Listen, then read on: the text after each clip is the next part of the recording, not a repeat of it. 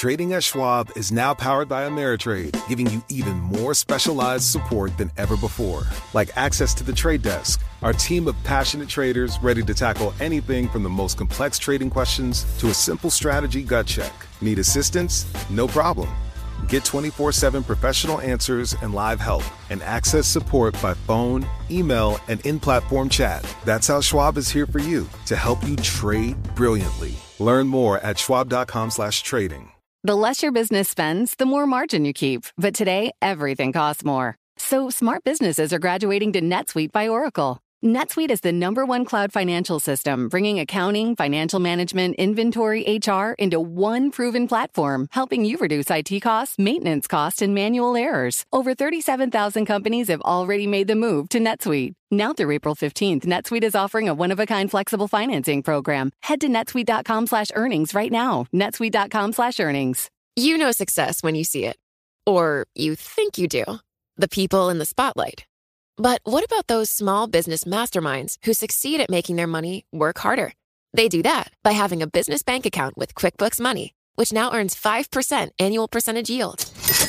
Making your money work as hard as you do? That's how you business differently. Learn more about QuickBooks Money at quickbooks.com/5APY. Banking services provided by Green Dot Bank. Member FDIC. Only funds and envelopes earn APY. APY can change at any time. This is Bloomberg Intelligence. Spotify have always had fantastic user momentum. Solar energy, the fastest growing corner of the energy market by far. In-depth research and data on 2,000 companies and 130 industries. The talent wars are right around Wall Street, but the buy side is plucking off of the sell side. Aldi was the fastest growing grocery chain in the United States last year. Bloomberg Intelligence with Alex Steele and Paul Sweeney on Bloomberg Radio.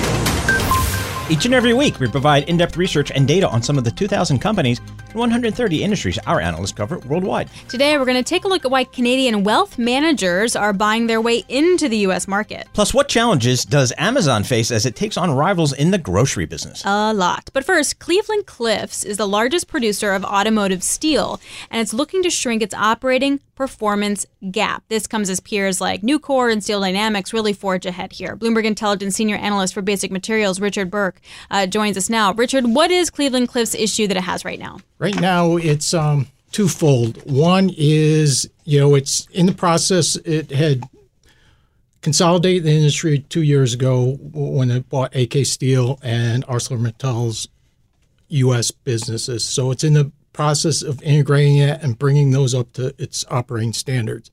But also, the industry has kind of bifurcated into blast furnaces and EAFs. And Cliffs has chosen the route of blast furnaces, and there seems to be an inherent disadvantage of the blast furnace model versus EAFs. EAFs have been a little more flexible and able to deal with the volatility in the industry a little bit better than the integrated, and that's where Cliffs is facing its challenges today. Can we step back and just give us a sense of where the steel industry is in this country in 2023? It's not like all over the Rust Belt. I mean, how many companies are there? How many factories are there? Whatever the steel plants are there. Where are we today in terms of the U.S. steel footprint? Okay, basically the footprint has really shrunk on the number of players, and this is part of Cliffs has part of their consolidation play here. If you look back in the around 2000, we had the top four players in the industry controlled 45% of the flat rolled capacity. Now we have four players, Cleveland-Cliffs, Nucor, Steel Dynamics, and U.S. Steel, and they control over 80% of the industry. And a lot of it where the EAFs have grown through building new, or what I would call growing younger. They've been building factory or building mills and things like that. You've had Cliffs really go out and buy some of the old ones that basically in the late 90s and early 2000 were in bankruptcy and was kind of rolled up by, for example, ISG. Wilbur Ross rolled them into a company called International Steel Group, where he bought a bunch of the steel makers that went bankrupt, negotiate with the unions to lower their pensions and lower some of the legacy liabilities. Then he turned around like 3 or 4 years later and sold these assets to ArcelorMittal. And now we have Cleveland Cliffs has essentially bought those assets. So you could see the industry's kind of has two routes here. It's kind of bifurcated into two approaches. Where does China come into play? China was accused of steel dumping, which lowered the prices, so the guys in the U.S. got really hurt on what they were able to sell their stuff for. Then there were tariffs that were involved, which helped these guys. Like, where is this conversation on a macro level? On a macro level, you still have the U.S. basically over history has needed about 100 million tons of steel each year. They technically usually produce about 80 million. So we have this 20 million deficit that we need, on average each year. Obviously the 100 can go up and down based on economy and things like that. What the 232 tariffs do, we don't have China is not importing steel into the U.S. directly. It may be coming in through some back doors, but has definitely decreased over the last few years. We've seen the U.S. industry increase capacity. You've had Nucor adding capacity. You have Steel Dynamics adding capacity. You have U.S. Steel adding capacity. And what they've done is kind of looked at this 232 tariffs as a chance to, we can add capacity. We can add newer EAF capacity, which is a little more flexible, and we can kind of displace these imports that have been displaced by 232. We can displace them on a permanent basis going forward. Richard, awesome stuff. Thanks a lot, Richard Burke, who joins us, Bloomberg Intelligence Senior Analyst for Basic Materials. Let's turn now to the tech sector. Smartphone makers like Apple and Samsung saw a slide in demand to start the year. But there are signs they could be looking at a turnaround in the second half. To take us through what to expect, we're joined by Bloomberg Intelligence Senior Hardware and Networking Analyst Woo Jin Ho. Woo, thanks so much for joining us here. Talk to us about this smartphone market. What are we seeing here in the beginning of 2023? A couple of things, right? So the way I'm looking at the year right now, I think the units are going to be down 1%, sales down 4%, but I parse it out in two halves. In the first half, there's still going to be an inventory correction. There's a bit of a glut, especially in Asia, that the Chinese vendors are working through. And I believe that that's going to start bottoming out in the middle of this year. But a new device creates a new cycle. And if I look into the second half, we have a couple of things going on. Number one, we have the iPhone 15 coming out.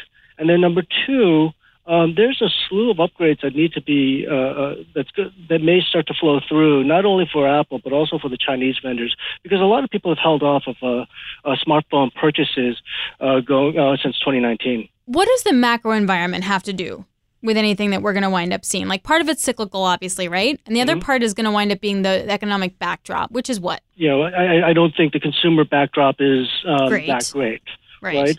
But if we look at some of the promotional activity that's going on right now, if the economic backdrop is still fairly weak, you still have these buy one, get one free deals. And also, they may keep ASPs fairly low to incentivize consumers to buy smartphones. Nothing worse right now than a slow dying smartphone, because there's several. We're getting to the point where there are a lot of smartphones that are getting closer to the 4 or 5 year mark, and they are waiting to get upgraded. Wait a minute, I got my trusty iPhone 11 here. I feel like I'm okay, but you're telling me I'm 4 cycles behind? I hear this all the time. What is going on? Am I that far behind, Woojin? Paul, if I recall, the iPhone 11 is only 4G enabled.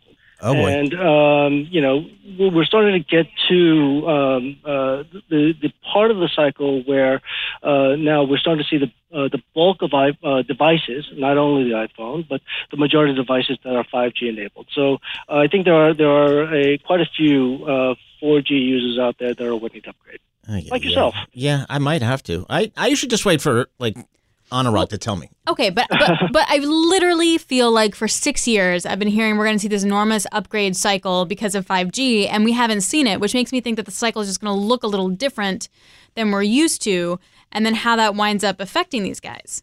And that's fair, right? Because I was waiting for that cycle to happen in 4Q 2022, but there are a couple of things that was going on in 4Q 2022. We started to see the stimulus checks starting to run out. That's number one. The iPhone 14 really didn't excite anybody. That's number two. And then number three, if we look at the U.S., is only about a quarter of the total smartphone market. The rest of the world still buys quite a bit of Chinese vendors and mid-tier smartphone vendors. And they were struggling. The mid-tier in particular were struggling in terms of delivering innovative products to that mid-tier range. And I do think that we're starting to get to a price point for 5G devices that's going to rival that of the 4G devices going back in 2019. So there is a price. We're getting close to a price incentive for the 5G devices.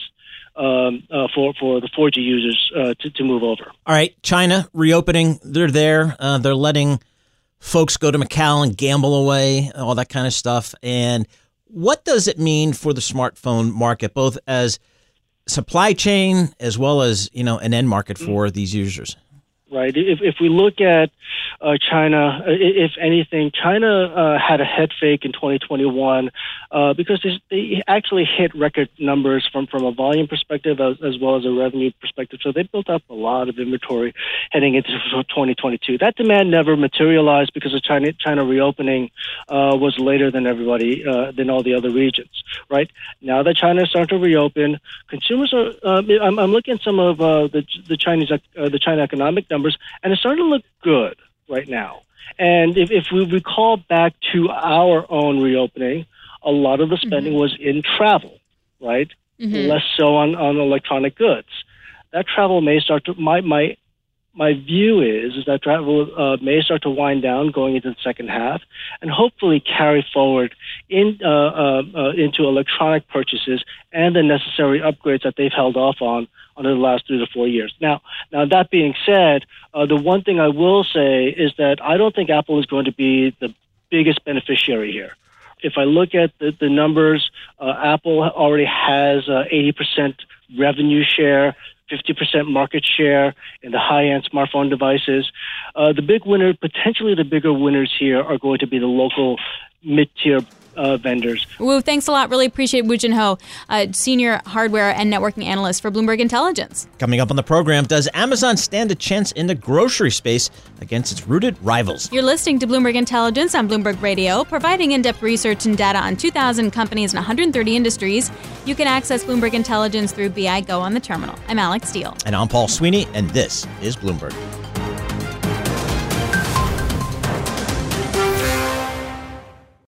Trading at Schwab is now powered by Ameritrade, unlocking the power of Thinkorswim, the award-winning trading platforms loaded with features that let you dive deeper into the market. Visualize your trades in a new light on Thinkorswim desktop with robust charting and analysis tools, all while you uncover new opportunities with up-to-the-minute market news and insights. Thinkorswim is available on desktop, web, and mobile to meet you where you are. It's built by the trading obsessed to help you trade brilliantly.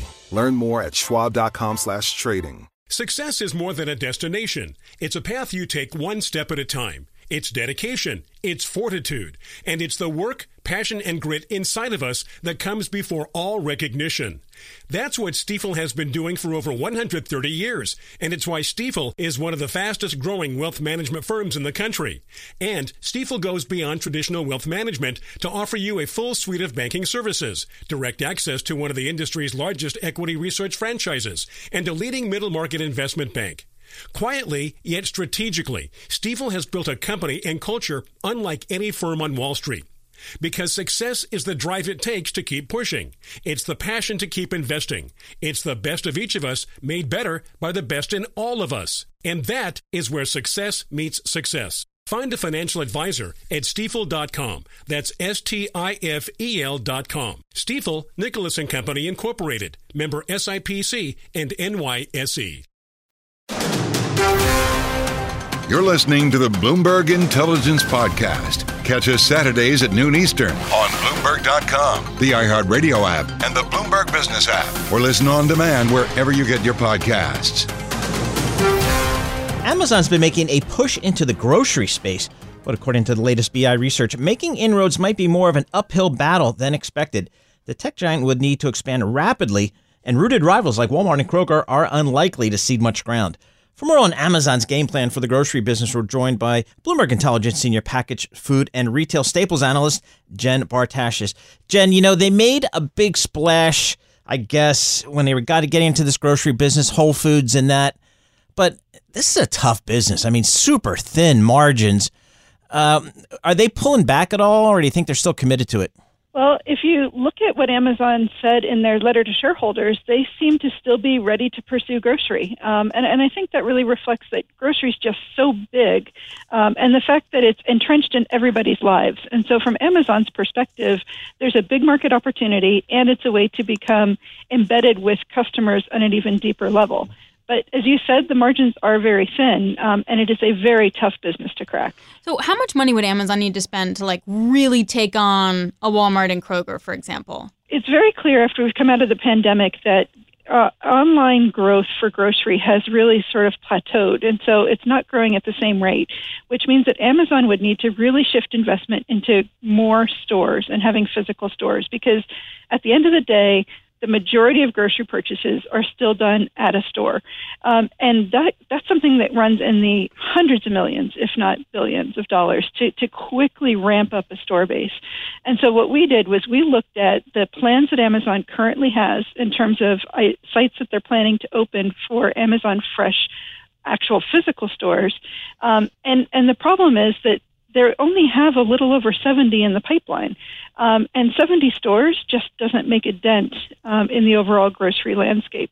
And that leaves Amazon with very limited options. It would have to be something with M&A to acquire a large store base, or to really dump a lot of money into building the expertise to build a pipeline that can accelerate their growth plans.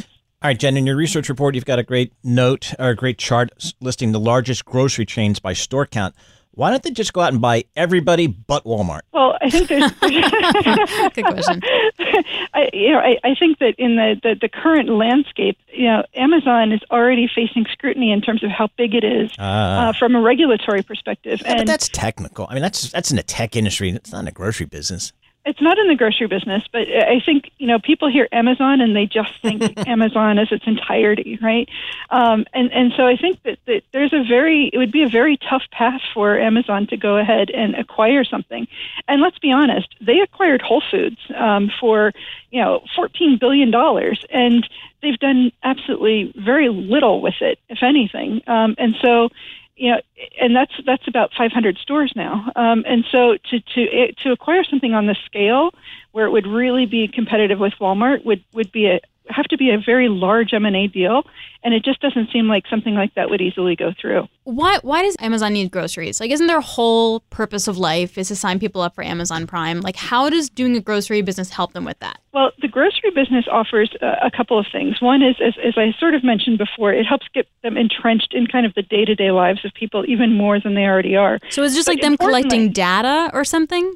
It's partly about the purchasing patterns and things like that. Grocery data is fantastic for what are called retail media networks for advertising, where you can then sell that data to packaged food companies to target promotions and things like that. But if you look at Amazon's retail business, it is it's a loss-leading business. Mm-hmm. And grocery has very thin margins, but it is positive. And if they could make the grocery business large enough, that would help offset the losses that they see on the retail side of their business when you look at Amazon in that respect. Hey, Jen, what is their current strategy in terms of growing stores? Is it a geographic one? Do I want to be in big cities? Do I want to be in small markets? What's their strategy now? I think that's part of the problem, actually, is that they don't have a very clear strategy right now.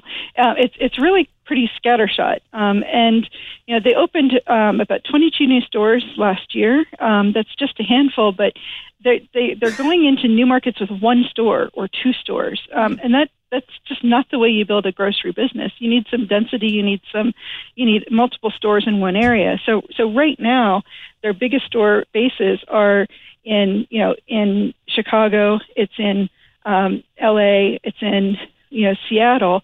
But it's very scattershot, and so it's hard to build a lot of traction and to really unlock the capability scale offers you when you're not focused on a geographic area or a city. Is Amazon Grocery what I'm going to order online when I go to the Amazon store, or is Amazon Grocery Whole Foods for me? Which is it? Well, right now it's really more. Isn't it kind of both right now? So then I get confused. It is. It is. So it's partly Amazon Fresh Online, which is the delivery to your home. Then there's Whole Foods, which is really a more niche customer base for people who are interested in that natural and organic type segment.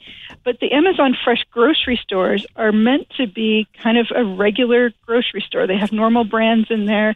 They have, produce departments where people can actually physically go and do shopping.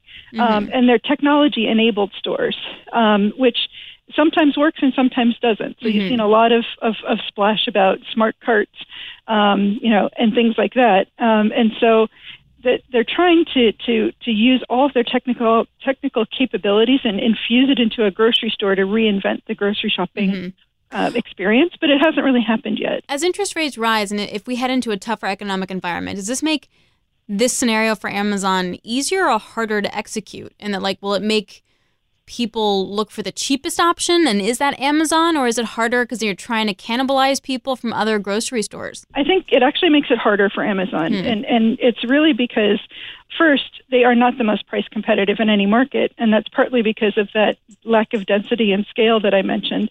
And second, it's that they do need to try to be very price competitive to really start to aggregate share away from the Walmarts and the Krogers of the world. And in a higher rate environment, it's a much more difficult thing to execute on that kind of strategy and to be successful at it. Since it's hard to find a true competitor here, how do we think about success for Amazon in this particular field? I think when you're talking about grocery, Amazon does sell a lot of groceries, but it skews right now to sort of bulk purchases, right? So you think about the big things of paper towels that might be delivered or things like that. Success is, to me, where they really start to show a noticeable market share gain in terms of overall grocery spending in the U.S. And that's where it's still a little bit low. Your average shopper who engages online and in store spends way more with the retailer than if they're engaged in only in store or only online. And so the success to really capturing that share of wallet is to have both offerings so that you're getting the greater amount of spend from every consumer that you attract to your franchise. And so that's the challenge that Amazon faces. So for the big number picture of that, how much is grocery spend in the U.S., and how much would Amazon's share of that have to be? At the end of 2022, the retail sales for food and beverage stores, which is basically the grocery industry, was just shy of $1 trillion.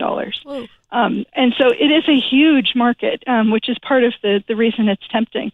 Right now, no one player has a lion's share of that. It is still very fragmented. So if Amazon were able to start to build their share to get into the high single digits, low double digits, that's very competitive in such a fractured landscape. Because if you think about where people buy food, it's not just at a grocery store. It's also at a convenience store or at a drugstore sometimes. There are lots of places that people buy food where it aggregates up into that $1 trillion number. Jen, thanks a lot. Always the best. Really appreciate Jen Bartashis, Bloomberg Intelligence Senior Packaged Food and Retail Staples Analyst. All right, coming up on the program, we're going to talk about CLOs as arbitrage plunges and quality is on the rise. You are listening to Bloomberg Intelligence on Bloomberg Radio, providing in-depth research and data on 2,000 companies and 130 industries. You can access Bloomberg Intelligence through BI Go on the terminal. I'm Alex Steele, and this is Bloomberg. You're listening to the Bloomberg Intelligence Podcast. Catch the program Saturdays at noon Eastern on Bloomberg Radio, the TuneIn app, Bloomberg.com, and the Bloomberg Business app. You can also listen live on Amazon Alexa from our flagship New York station. Just say, Alexa, play Bloomberg 1130. We'll be here each and every week at this time, tapping into our Bloomberg Intelligence analysts covering some 2,000 companies and 130 industries worldwide. Okay, we're going to talk about CLOs, collateralized loan obligations. Now, they've been an active buyer in both loans and bonds. So let's get a little bit deeper into this. What does pricing mean? As the Fed raise rates, what does this do to the market? If we see defaults, what does that wind up doing to the market? Joining us now is Bloomberg Intelligence Chief European Credit Strategist Mahesh Bengalingam. Mahesh, First of all, you have to give a primer. CLOs, what are they? How do they work? Give us I'm talking to my 10-year-old information. So CLOs are essentially a loan derivative. Now, when I say loan, these are not normal loans. These are all leveraged loans. Mm-hmm. So when you have a typically leveraged buyout, you tend to have, the private equity sitting underneath. And then you got the high yield bonds, which are junior. And on top of it, you got leveraged loans, which are senior. Now, these leveraged loans are the assets for a CLO. So you got a pool of leveraged loans on the asset side, and that gets tranched into equity, junior, and senior tranches. When I say by seniority, this is by seniority of payment and seniority of protection in case there is a default. So basically, defaults first hit the equity, then they hit the junior tranche, and then they hit the senior tranche. But payments go the other way. Payments always go first to the senior tranche, then to the junior tranche, and then to equity. So that's essentially a CLO, which is a loan derivative based on leveraged loans. All right, Mahesh, so let's just kind of rewind a little bit to 2022 where everything got crushed in the fixed income space. How did the CLO market perform in 2022, and how is it performing this year? Yeah, very good question. 2022, almost all asset classes got crushed, bonds and stocks. I think people are familiar with that theme. But what happened is because loans are floating rate instruments, so when yields and rates do go up, loans aren't hit by that because the rates duration is very, very tiny. Because they've got a 3-month Euribor or 3-month USD LIBOR plus a spread. And that the LIBOR or Euribor component resets every 3 months, automatically keeps the duration very low. So they didn't get hit that much. They only got hit on the spread side. So compared to bonds, which have actually gone down to on an average like 82, 83 sort of price at their worst, loans at their worst hit only 90, 91. So they weren't hit as much. And they've already recovered from there, in the rally in the last 4 or 5 months. So that's on the loan side. Mm-hmm. What has that led to in terms of the CLO side is, during the downturn, the equity would have performed much worse, but the senior tranches were more or less untouched. They're money good because defaults stayed low. Remember, market repriced, but we didn't have that many defaults. Can defaults stay low though, Mahesh? Can defaults stay low? That's a very good topic. So if you look at Europe, on the bond side, we've had just one index default. Non-index defaults maybe 1 or 2 more in the last year. On the loan side, because they tend to be slightly hairier credit, because all of them are levered, you see. On the bond side, not all of them are levered. You tend to have junk-rated corporates, which are not LBOs. Mm-hmm. But on the leverage loan side, obviously the name itself says everything is levered. So you tend to have slightly more defaults, but even there it is like 0.5% as of now. So the senior tranches are still money good. Even the equity, given the coupon that it gives, is still paying you expected to pay 10 to 15%. All right, let's talk about the supply in the market. It seems like deal activity has been relatively muted over the last couple of years. So does that impact your market as well, the CLO market, in terms of issuance of new loans and then thereby CLOs? So supply, because spreads have blown up, as I said, the Euribor part of it or the LIBOR part of it doesn't matter. But what matters is the spread part. Because the spreads have blown up, new issuance definitely in the leveraged loan market has gone down.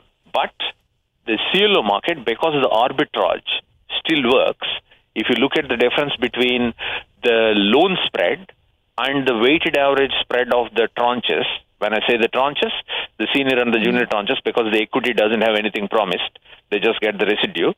So if you take the difference between the asset side input of spread and the liability side output of cost, the ARB is still more than 300 basis points. So all the while, when supply was going down, particularly in the bond markets, the CLOs kept loan market supply active. Now, will that continue in the future? The ARB has been coming down because of the rally. The loan markets have rallied, but the tranche markets, given the defaults are going to go up a bit, the tranche costs have gone up. So what has happened is the ARB has come down from about 370, 380 to about 300 now. So which means you're probably not going to print as much CLO as we did before. So what's the so what of that? So we don't have as many CLO originations. What's the effect? So definitely, I think 2023 CLO volume, despite markets being in better condition, by the way, because the ARB is down, you will not hit the 2021 numbers for sure. You'll probably print just a little bit more than 2022. The leverage loan market also will probably print more than 2022. That's our forecast. CLOs will support leverage loan issuance. You know, you got like a captive buyer, unlike the bond market. I think that is the key theme. What are the CLOs doing in bonds? Right? I will answer that question myself. So now, as we said, this is collateralized loan obligation, but because there aren't enough loans, what CLOs are doing is they're buying bonds now. Bonds in CLOs has gone up from 0 to 10%. So like 3 or 4 years back, it used to be 0. Now it is 11-12% now. So increasingly, bonds are being bought by CLO because there aren't enough loans to buy. What types of loans or instruments are being bought by CLOs? Does it change over time? So, yeah, the way it works is, when a CLO is being structured and the tranches are sold, the CLO goes through a ramp-up period when the CLO manager is essentially being paid to buy and fill the pool. So whenever a CLO is announced and the tranches are being sold to CLO investors, the CLO manager is buying loans for about 3 months or 4 months in the CLO's ramp-up period. So, yeah. So to your answer, does the mix change? So every time there is new, you get a lot of new loans bought. And there is a reinvestment period of about 2 years when the CLO manager can churn the portfolio. He can actually sell and buy loans depending on the constraints that the CLO needs to maintain. So, Mahesh, thank you. This is a lot. I feel like we need like a primer on this like every week to get through it, and then we can really grow the knowledge. Mahesh, we appreciate it. Thank you for the patience. Mahesh Bimalingam joining us there, Bloomberg Intelligence Chief European Credit Strategist. Thanks so much, Mahesh. Thank you. All right, let's turn now to the opportunity in the U.S. market where Canadian wealth managers continue to snap up shares. For more on why Canadian wealth is expanding to the south, we're joined by Bloomberg Intelligence Equity Research Associate Ethan Kay. All right, so we've got Canadian wealth managers trying to buy their way into the U.S. market. I'm guessing the reason is because that's where the money is? That's right, yeah. When we look at the U.S. market relative to Canada, first thing we take a look at is the relative size. So U.S., we got over $25 trillion of wealth assets. Canada, that number is closer to $4 to $5 trillion. So that gives you a sense of relative market size. Second thing we point to is really the fragmentation in the U.S. market. So, versus the Canadian market. So Canada's largely concentrated banks. You got these big entrenched banks that control about half of that opportunity there.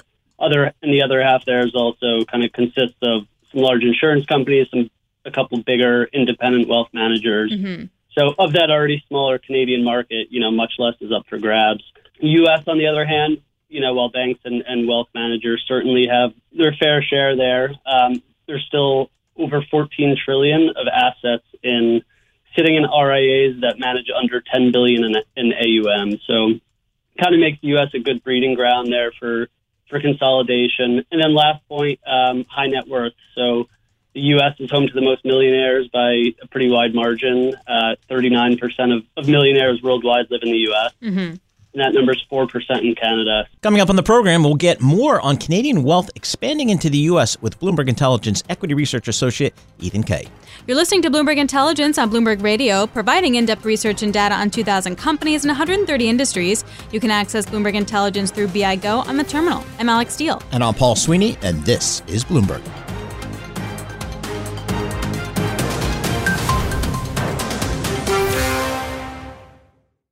Schwab Trading is now powered by Ameritrade to give you a new, elevated trading experience tailor-made for trader minds. Go deeper with Thinkorswim, the powerful award-winning trading platforms now at Schwab. Unlock support from the Trade Desk, our team of passionate traders who live and breathe trading like you do. And sharpen your skills with an expanding library of online education crafted just for traders. all designed to help you trade brilliantly. Learn more at schwab.com/trading. Success is more than a destination. It's a path you take one step at a time. It's dedication, it's fortitude, and it's the work, passion, and grit inside of us that comes before all recognition. That's what Stifel has been doing for over 130 years, and it's why Stifel is one of the fastest growing wealth management firms in the country. And Stifel goes beyond traditional wealth management to offer you a full suite of banking services, direct access to one of the industry's largest equity research franchises, and a leading middle market investment bank. Quietly, yet strategically, Stifel has built a company and culture unlike any firm on Wall Street. Because success is the drive it takes to keep pushing. It's the passion to keep investing. It's the best of each of us made better by the best in all of us. And that is where success meets success. Find a financial advisor at Stifel.com. That's STIFEL.com. Stifel, Nicholas & Company, Incorporated. Member SIPC and NYSE. You're listening to the Bloomberg Intelligence Podcast. Catch us Saturdays at noon Eastern on Bloomberg.com, the iHeartRadio app, and the Bloomberg Business app, or listen on demand wherever you get your podcasts. Let's get back to our conversation on Canadian wealth in the U.S. market. Bloomberg Intelligence Equity Research Associate Ethan Kay is still with us. So when I think about the RIA business, Registered Investment Advisors, I think kind of small groups. Talk to us about that business and how the Canadian fund managers may look at that business as an area of growth. So I think there's some pretty interesting differences between the kind of business model, the RIA business model that you're talking about, and the Canada business model. And it's kind of evolved from some regulatory and business, regulatory and business environment there. So the U.S. has kind of a stricter fiduciary standard. Their value proposition there is that they're independent. They're, not necessarily incentivized to sell certain products, taking a more holistic view. Whereas in Canada, it's more of a distribution-based model. So we see this dynamic where, the wealth managers sit under the same roof as the asset managers. So you got, product distribution and product manufacturing under the same roof, and the advisors are largely there to distribute products. So, the compensations there is historically tied more to sales. And, so that leads to these business models where in the U.S. you get these independent RIAs that generate fees and higher margins. And then in Canada, you have kind of this more kind of broker-dealer model where the synergies are really, generated from cross-selling products. Mm-hmm. Is the price and valuation of these wealth managers now like super high?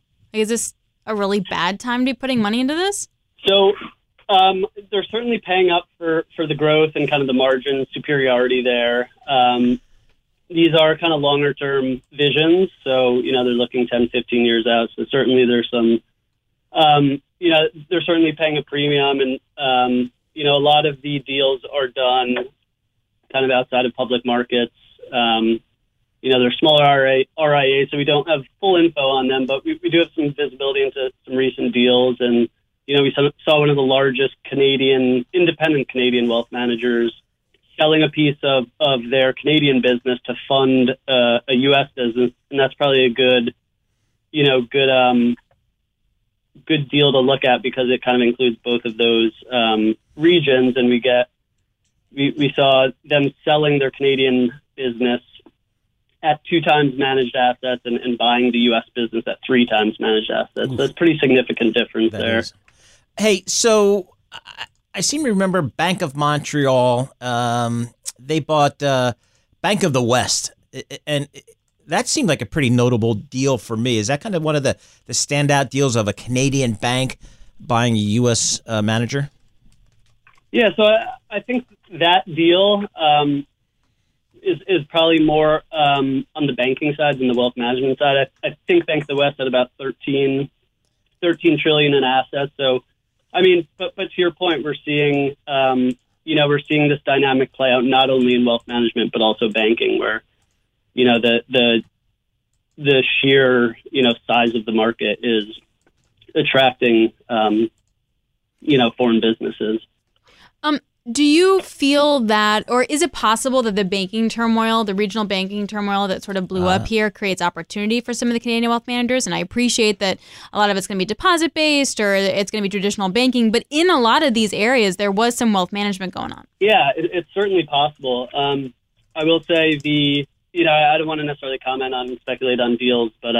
Sure, but the idea that there's more players out there that can be taken in advantage of sounds really bad, but there are more players out there. Yeah, certainly. I mean, anytime you have more opportunity there, it's going to be, it's going to be attractive for those guys. I would agree with that. All right. Well, Ethan, thanks a lot. We really appreciate it. Ethan Kay, he joins us, a Bloomberg Intelligence Equity Research Associate. That's this week's edition of Bloomberg Intelligence on Bloomberg Radio, providing in-depth research and data on 2,000 companies and 130 industries. And remember, you can access Bloomberg Intelligence through BI Go on the terminal. I'm Alex Steele. And I'm Paul Sweeney, and this is Bloomberg.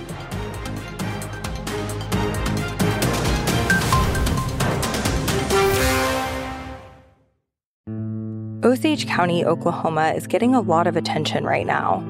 It's the setting of Martin Scorsese's latest film, Killers of the Flower Moon. The movie's based on a book about the 1920s Osage murders, when white men poured into Osage County and killed Osage people for their oil wealth. I'm Rachel Adams Hurd, the host of In Trust, a podcast from Bloomberg and iHeartMedia. For over a year, I was reporting a different story about other ways white people got Osage land and wealth, and how a prominent ranching family in Osage County became one of the biggest landowners here. Their ranching empire was built on land that at the turn of the century was all owned by the Osage Nation. So how'd they get it? Listen to the award-winning podcast In Trust on the iHeartRadio app, Apple Podcasts, or wherever you get your podcasts.